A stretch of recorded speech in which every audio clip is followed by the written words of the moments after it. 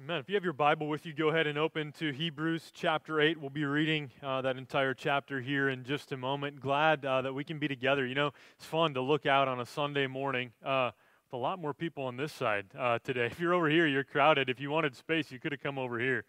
Just a few more steps and you could add more space. But grateful that you're here. You know, you get to look out and think of relationships with you. Some of you I just met this morning. Others of you have known even for some time. And this is part of the beauty of being a part of the body of Christ. Relationships built up over time. We learn to know each other, to love each other, speak the truth into one another's lives. And just very grateful for that. So grateful for the relationships that God provides. I'm grateful for my wife. A lot of you are served by her in a lot of different ways, but my relationship with her is one that some of you get to see to a small degree. But if you could see all of the ways that Kirsten loves and serves me when I don't deserve it, you would be quite impressed with her. And I'm very grateful for that relationship.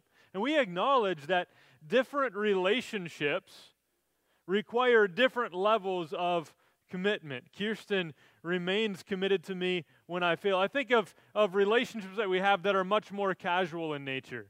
I don't know if when you go to a store, if you are the type of person that goes to the checkout line where the one person's working, or you go to the self-checkout line because it might be faster. A lot of times I choose to go and have the employee working there scan my items and then walk out that way, and I try to refuse to go to the self-checkout. But sometimes my time is important, and I need to keep going. And so my commitment to the person working at the cash register is pretty casual. So I don't mind just walking away from that relationship I wasn't anticipating over those few moments of checking out my items and instead going over to the self-checkout. But with Kirsten, my relationship is a lot more serious and formal. In fact, we stood before a group of people, a lot of people, I think like 250 people, on May 19th in 2001, standing before a group of people and declaring to one another that in this relationship, we are making some commitments, some vows to one another of ways that we intend to live in relationship with each other that will be good not only for our good, but for the glory of God. What types of commitments are there in the relationship between God and His people? Certainly we know it's more important and more serious and less casual than the relationship that you might have with somebody working as a cashier in that brief moment. Certainly it's serious, in fact so serious that it has eternal importance. For sinful people, all of us, to relate to a holy God, we learned last week that we need a mediator. We need a priest, namely Jesus. But how will this relationship between God and His people work? Throughout history, we have seen one of the lenses through which we understand the relationship between God and His people is through the lens of a word in the Bible used frequently, the word covenant. Covenant essentially just being a relationship based on commitments. How would a holy God live with a sinful people? And so last fall, we actually, in the 6 weeks I think it was, leading up to Christmas, took a break from the series we were in, and we just walked through the Old Testament covenants. God's covenant with Adam, God's covenant with Noah, God's covenant with Abraham, God's covenant with Moses or Israel, and then God's covenant with David. And then we ended by looking in Jeremiah chapter 31, written 600 years about before the time of Christ, a prophecy about a coming new and better covenant that would be on its way. And so we also looked at that time at Hebrews chapter 8 because here in Hebrews chapter 8, which we're looking at today as we walk through the book, we're doing the entire chapter of Hebrews 8. In Hebrews chapter 8, we see the longest Old Testament quotation in the New Testament. It's right here in this chapter, and it comes out of Jeremiah chapter 31. So what I'm about to read, verses 8 through 12, are from Jeremiah 31. So this is trying to explain and describe how we get from the old covenant to the new covenant, and how the new covenant is fulfilled in Christ. Here's the big idea today. Jesus is the better priest of a better covenant.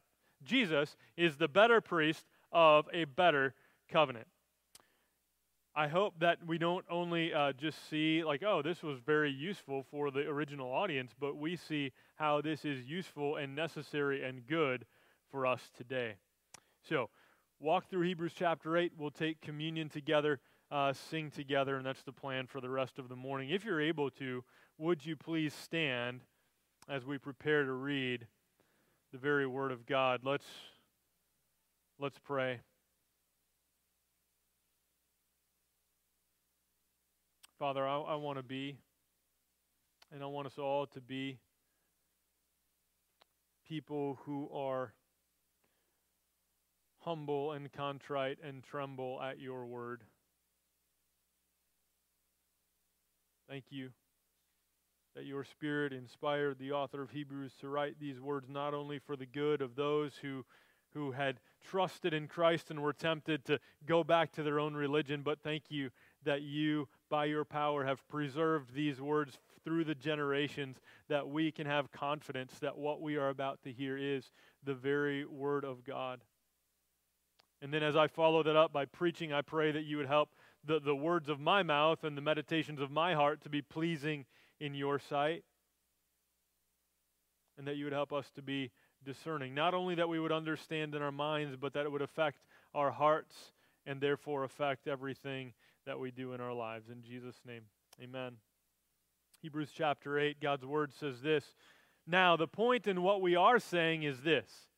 We have such a high priest, one who is seated at the right hand of the throne of the majesty in heaven, a minister in the holy places, in the true tent that the Lord set up, not man. For every high priest is appointed to offer gifts and sacrifices. Thus it is necessary for this priest also to have something to offer. Now, if he were on earth, he would not be a priest at all, since there are priests who offer gifts according to the law. They serve a copy and shadow of the heavenly things. For when Moses was about to erect the tent, he was instructed by God, saying, "See that you make everything according to the pattern that was shown to you on the mountain." But as it is, Christ has obtained a ministry that is as much more excellent than the old, as the covenant he mediates is better, since it is enacted on better promises.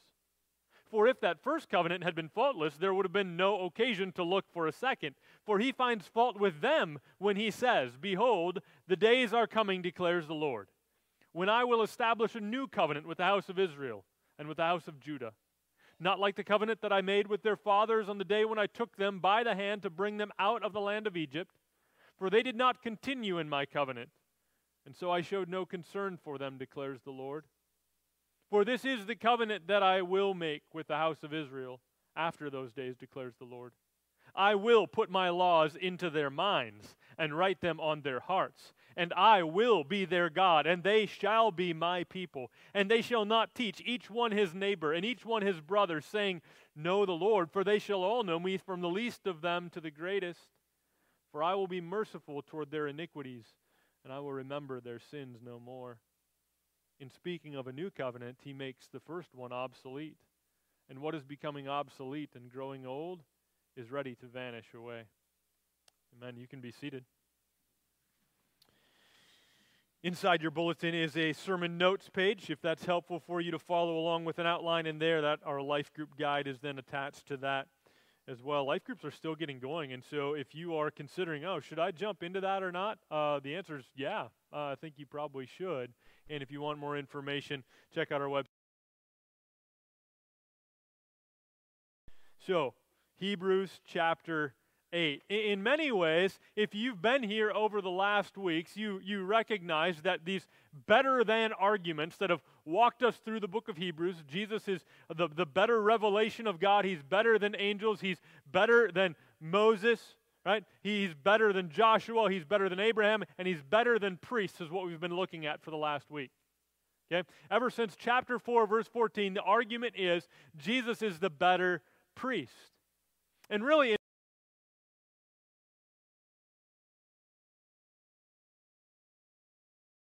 the last section, Jesus, it says, is the better priest still. Here's how this kind of fits in. Remember last week that we were told Jesus is a better priest because he's not a priest like the priests you know.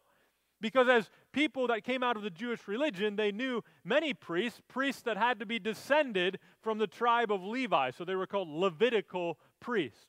But Jesus wasn't from the tribe of Levi. And so the best comparison they could come up with is saying that Jesus is a priest after the order of Melchizedek. Took a look at this guy who only gets mentioned in 2 verses in all of the Old Testament, but basically gets a whole chapter in the New Testament because he's this mysterious, obscure priest/king. He's both priest and king. Be both priest and king. And last week, who is the king, is the perfect and permanent priest, and only through him can we draw near to God. Right? That's what we saw last week. Only through King Jesus, the perfect and permanent priest, can we draw near to God. And so in many ways, what we're looking at here in the first verses of chapter 8 is a kind of wrapping up of that argument. That's why it begins with this. Now the point in what we are saying is this. Like, all right, we just spent 3 chapters, and if you got really confused by all that stuff about Melchizedek, let's just make this clear. Here's the point of what we are saying. We have such a high priest. And then notice why Jesus is a better priest. First of all, I think what we're going to see in verses 1 and 2 is that he's a better priest because he's in a better location. Notice this. We have such a high priest, one who is seated at the right hand of the throne of the majesty in heaven. A minister in the holy places, in the true tent that the Lord set up, not man. Notice the emphasis on the location.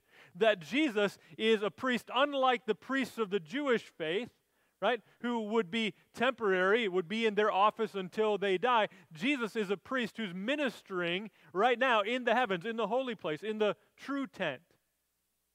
Jesus is a better priest because he's in a better location. We spent time on that last week. Won't spend a lot more today. Because he is a priest also who offers a better sacrifice. In verses 3 and 4, as I just read that, you heard again and again the word offer being repeated. And last week we noticed that it was Jesus not offering up bulls and lambs and goats, but Jesus offering up himself as the sacrifice. Jesus is a priest. He's a better priest because he offers a better sacrifice, offering up himself. So, wrapping up that argument that Jesus is the better priest, we focused a lot on it last week. Then we get to verse 5. Here's, I think, the transition verse of this passage. Remember, the priesthood was just one of the commitments laid out between God and his people in the Old Covenant. The priesthood was part of that covenant. How are sinful people going to relate to a holy God? Well, they're going to need a priest. And so a priesthood was part of the Old Covenant, but it wasn't the whole of the Old Covenant. And we've been getting these teasers. Just like before we got to chapter 7 that was all about Melchizedek, remember there was these teasers in chapter 5 and chapter 6, this quick line, Jesus is a priest after the order of Melchizedek. And it gets you wondering, okay, when's he going to talk more about that? If you remember last week in chapter 7, verse 22, we were told that Jesus is the guarantor of a better covenant. And we've been waiting for him to get at that a little bit more, and that's what we're going to see now today in chapter 8. So really just kind of getting us going in this new argument. The better covenant is kind of the argument from chapters 8 now through chapter 10. Okay? All right, so now we get kind of like how the land is all laid out. Let's take a look more closely, though, at verse 5. Verse 5 says, they serve a copy and shadow of the heavenly things, the gifts, the sacrifices, the priests. They were like a copy or a shadow of the heavenly things. And then this comment that for when Moses was about to erect the tent, he was instructed by God saying, see that you make everything according to the pattern that was shown you on the mountain, which you could read about at the end of the book of Exodus. But making this point, this idea about a shadow of a better reality, that all of these components of the old covenant, the priesthood, the sacrifices, the temple, the tent, the tabernacle, all those things were copies or shadows pointing ahead to something new and better that was still coming. The way I've described this before was with the idea, again, not a perfect analogy, but the idea of a blueprint. Think about a blueprint. As our church, which was planted in the early 80s, met in a few different locations but kept outgrowing those locations, eventually the church said, we need to buy some land for us to construct a more permanent structure. So they bought this strip of land that we're on right now. And the initial phases, after lots of different design plans and all this stuff, which we actually, last time I used this illustration, actually, we didn't even have we couldn't find the blueprints. We had all these different design drawings of something that never got built. That's what we had here. Since then, we have found the actual blueprints for the building that we're sitting in. But for a time, those were helpful, very helpful, for kind of laying the groundwork for what would become the building that we're now sitting in. But a blueprint by nature is limited. Like, you don't gather in a blueprint. You don't sing together in a blueprint. That was just a copy, a shadow, a picture, a foreshadowing, a really accurate picture of what was yet to come. And so in many ways, we can look at the Old Covenant in that way, that God was preparing His people for this new covenant that was yet to come, and that old one was useful for a time, just like the blueprints were useful for a time. Once we had the building, the blueprints weren't that useful, which is why we couldn't even find them, right? Like, we didn't really need it. Like, in order for you to find where the bathroom is, you didn't find, like, you got the blueprints for this place? No, you just walk around and you find the bathroom, right? So, that's not a perfect illustration, but it maybe is helpful. It's like a precursor of a greater reality. Like a blueprint is to a building, the old covenant to the new covenant. A precursor, useful for a time, but limited in its use until the new and better reality comes. Jesus, the better priest of a better covenant. So, we start now looking at this argument in verse 6. In verse 6, the argument is put in this way. But as it is, Christ... Now, comparing Jesus to the ministry of the priests, okay? Christ has obtained a ministry that is as much more excellent than the old. Okay, so the old ministry, the priesthood ministry, that was a good ministry. That was useful for a time, but Jesus' ministry is much more excellent. And their comparison is as much more excellent than the old as the covenant He mediates is better. Jesus is the better priest, so He's got a better ministry, and also He mediates a better covenant, since it is enacted on better promises. Setting up the argument for what we're going to look at over the next couple of weeks. So, kind of by nature, if something is coming that's better, that says, well, there was something wrong with what was there before, right? You don't look for something better if what you have is working perfectly fine. So let's take a look at verses 7 through 9 as we answer the question, well, why did we need a new and better covenant? What was wrong with the first one? Right? What was the problem? Why do we need one? So a couple of problems with the old covenant. Number one, it was provisional. It was there for a certain amount of time, and it was useful for that time, but it was never intended to be permanent. It was provisional. Look at verse 7. Verse 7, for if the covenant had been faultless, there would have been no occasion to look for a second. You don't need something new and better if the old one was perfectly fine. When we moved to Iowa Falls back at the end of 2012 as a family, we knew what we wanted to do is be planted here for a long time, and so we thought the best way to invest our money would be to buy a home. But as we started looking around, there wasn't much available for us to purchase in our price range at that time. So for a period of time, we were able to rent a house. Right? So God provided for a period of time a provision for us that for a period of time we could live in a house owned by somebody else, but we could pay them to live there for a time until we could move into a permanent house. Right? So similarly, the old covenant was provisional. It wasn't faulty like God set it up wrong. I mean, we didn't live in a perfect rental house either, but it wasn't like God set up the old covenant wrong, but it was faulty in the sense that it was not permanent or complete. It wasn't what was original. It wasn't going to be what was ultimately going to be the way in which God would relate to his people, or the way in which God's people would relate to him. All right, so it was provisional. That was one problem. It's not necessarily a problem. It's just like, well, it was never intended to be the final covenant, right? But the other problem was this. This is in verses 8 and 9. For he finds fault with them. He finds fault with them.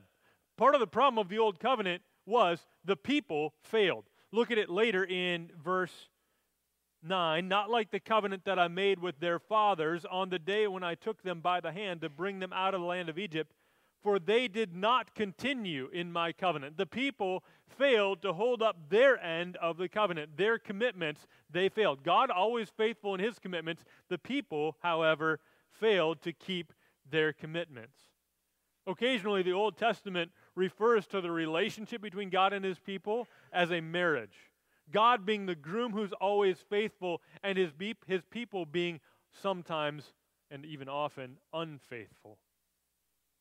So, two problems with the Old Covenant. One, it was provisional, and two, the people failed.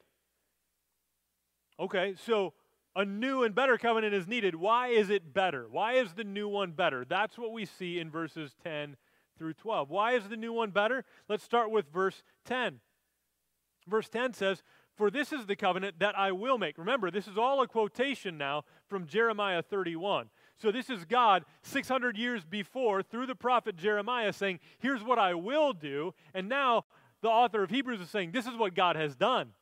Like in our generation, this is what God has done. Listen, for this is the covenant that I will make with the house of Israel after those days, declares the Lord. Now here's what I want us to notice. Three ways the new covenant's better. It's internal instead of external. Listen to this. I will put my laws into their minds and write them on their hearts. And I will be their God, and they shall be my people. That's the difference. Like if you think about the Old Covenant, the Mosaic covenant, written on a stone tablet and inaccessible to pretty much everybody, right? But now God's saying in the new covenant, it's going to be internal instead of external.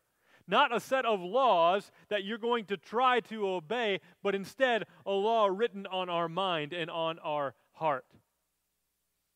So it's better because it's internal instead of external.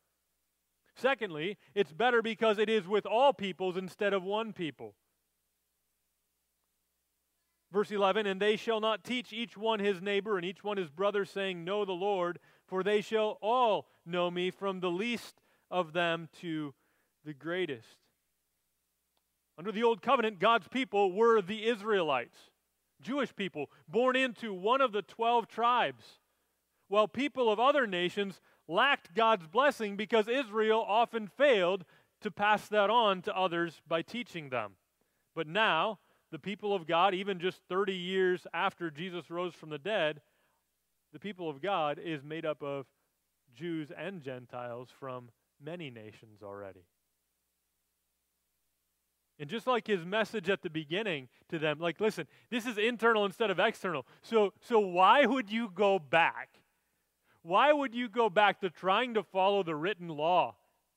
You've been born again, united to Christ. The Holy Spirit lives in you. Why would you go back to the old way? And likewise, the message here would be, why would you go back to excluding Gentiles from the blessings of God's salvation? And then the third reason here that is better, we see in verse 12.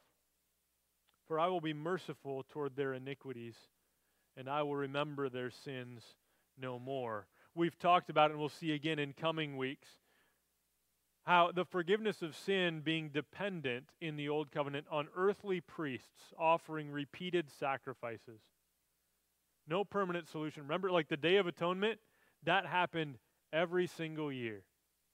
Sacrifices repeated over and over and over. Blood spilled over and over and over again. But in Christ, God would deal mercifully and permanently with our sin through his life, death, and resurrection, through the blood of Christ shed once for all. Again, more on that in these coming weeks. And so his message to them is, why would you go back to repeated sacrifices? Why would you go back? Complete forgiveness is offered you in Christ. Don't go back to that. And that's kind of the concluding message here. Verse 13, in speaking of a new covenant, he makes the first one obsolete. And what is becoming obsolete and growing old is ready to vanish away. Don't go back to something that is becoming obsolete and vanishing and falling away. You know, when I was just looking at this again this morning, this popped into my mind, and I can't even recall if it was like I'm just imagining this. I didn't play many video games. I was an odd kid. A lot of my friends played a lot of video games in the 90s when I was a kid. I played some, but I happen to remember like this one game. I don't know if it was like Mario or something like that. I'm playing this game, and I remember like you'd be advancing ahead. You're trying to get somewhere. You're advancing ahead, and you're standing on something. But after a certain amount of time, that thing you're standing on disappears. And you got to quick get to the next thing before that thing disappears. And once you're on the next thing, you can't go back because it's already vanished. Right? That's kind of the picture you have here. He's just speaking very practically. The old covenant is obsolete. It's vanishing. It's falling away. Why would you go back to that? That's not a foundation upon which you can stand. If you're watching the movie, don't push pause and go back and watch the trailer. If you own a house, why would you pay for a rental? If you've been saved by God's grace through faith in Christ and live in this new covenant relationship with him, why would you go back to the old, provisional, temporary, inferior, growing old, obsolete, vanishing away first covenant? That's the argument he's trying to make. Remember, all through the book, he's trying to convince them, Jesus is better, don't go back. Jesus is better, don't go back. So that's the message for them. And maybe you've been able to follow, but here's the challenge with this. If we're just honest, with a lot of the book of Hebrews, and this is why I said I'm preaching through it, not because it's the easiest book to understand, but because we often avoid it because it is harder to understand, because our context is different. Hardly anybody that I know of here is coming out of a Jewish background. None of us are living in the first century facing persecution and wondering about turning back to Judaism. That's the original audience that heard this. But we have found over and over again as we've gone through this, there is much in this that is applicable for us. Here are a couple of things, I think, from this passage that are very applicable to us. Number one, God remains committed to a relationship with people who fail to keep commitments.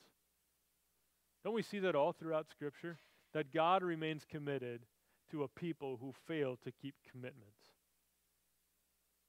Remember one of the major problems with the old covenant was the people that failed.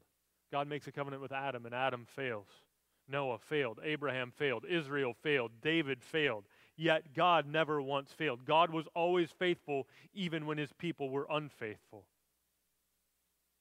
And think about that. Does that apply for us today?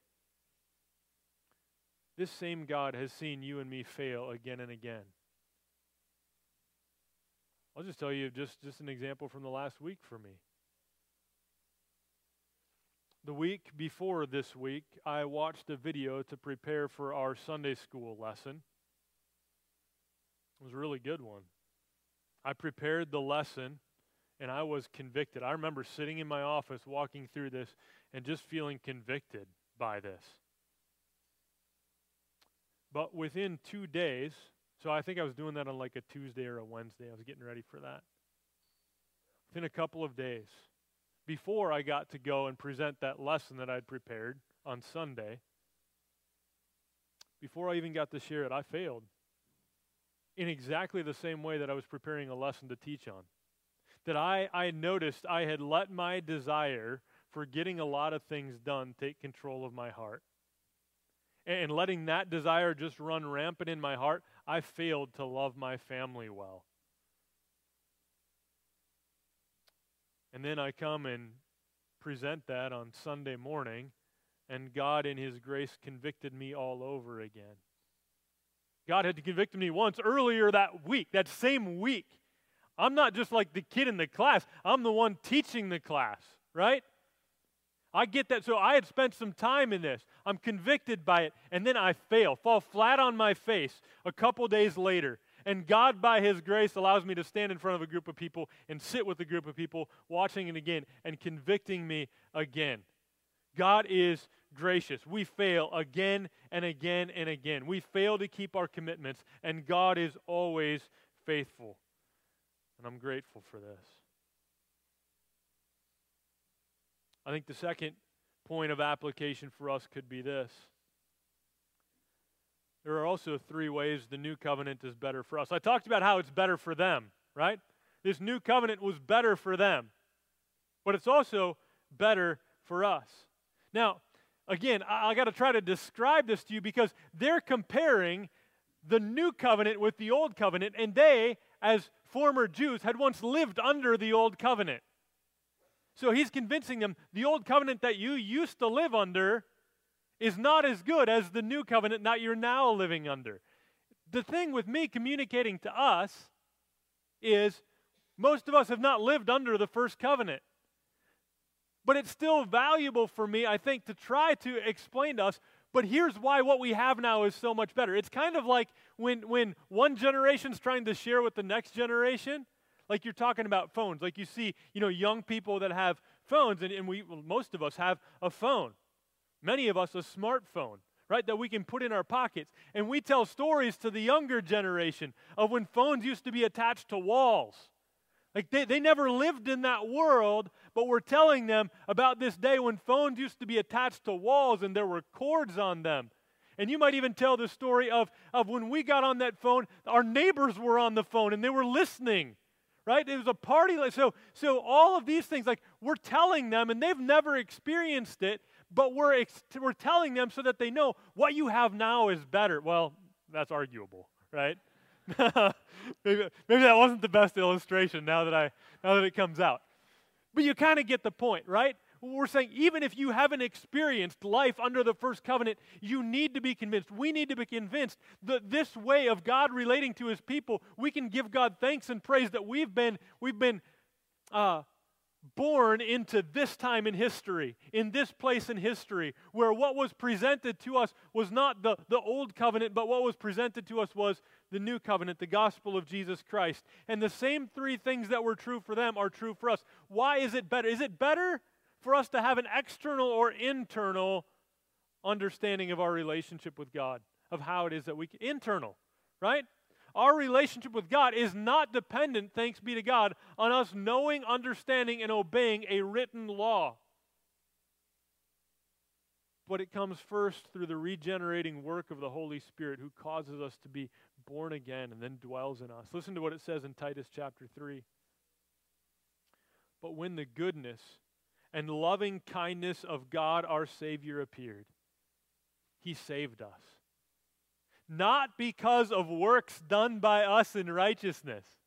Praise God, because we fail again and again. Even if we just learned it 2 days ago, we'll fail again and again and again. So praise God that our relationship with God is not based on, oh, I read this and now I get it and I live it out perfectly. No, you cannot be saved in that way.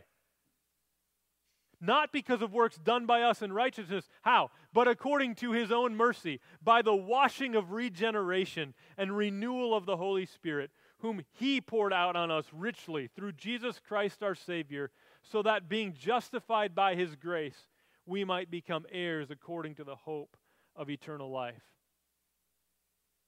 If you have not been born again, washed clean through faith in Jesus, you've not been saved by God's grace through faith, I'd love to talk to you before you leave today about that. The second reason it was good for them or better for them is also a reason it's better for us. It's for all people. Isn't it good news that a relationship with God is not just for one certain religious or family history? People with one certain religious or family history, it's not just for them. You might come from a very non-religious, messed up family. And even being with church people feels really unnatural to you. But God has brought us together in Christ. Here's what it says in Ephesians 2:13. But now in Christ, Jesus, you who once were far off have been brought near by the blood of Christ. God's new covenant is for all peoples. That's why we're an evangelical church, right? We have good news that we then share with other people. This is good news for all people. It's not just for one type of people. And then finally, it's eternal. A relationship with God is not something we fall into and out of based on how well we did at avoiding sin that week. Isn't that good? Our relationship with God is not based on how well we did at avoiding sin that week. Here's what it says in Colossians 1. He has delivered us from the domain of darkness and transferred us to the kingdom of His beloved Son, in whom we have redemption, the forgiveness of sins. Jesus is the better priest of a better covenant. For us to have a relationship with Him, there was a cost. And it was a cost that He paid in full on the cross. Jesus, willingly giving up His own life, His own blood, shed for us. And so it's pretty fitting that the day that we get to Hebrews chapter 8 is the first day of the month, which is when we normally, or first Sunday of the month, which is normally when we as a church take communion together. So we're going to do that here in just a moment. But let's just close the sermon by praying.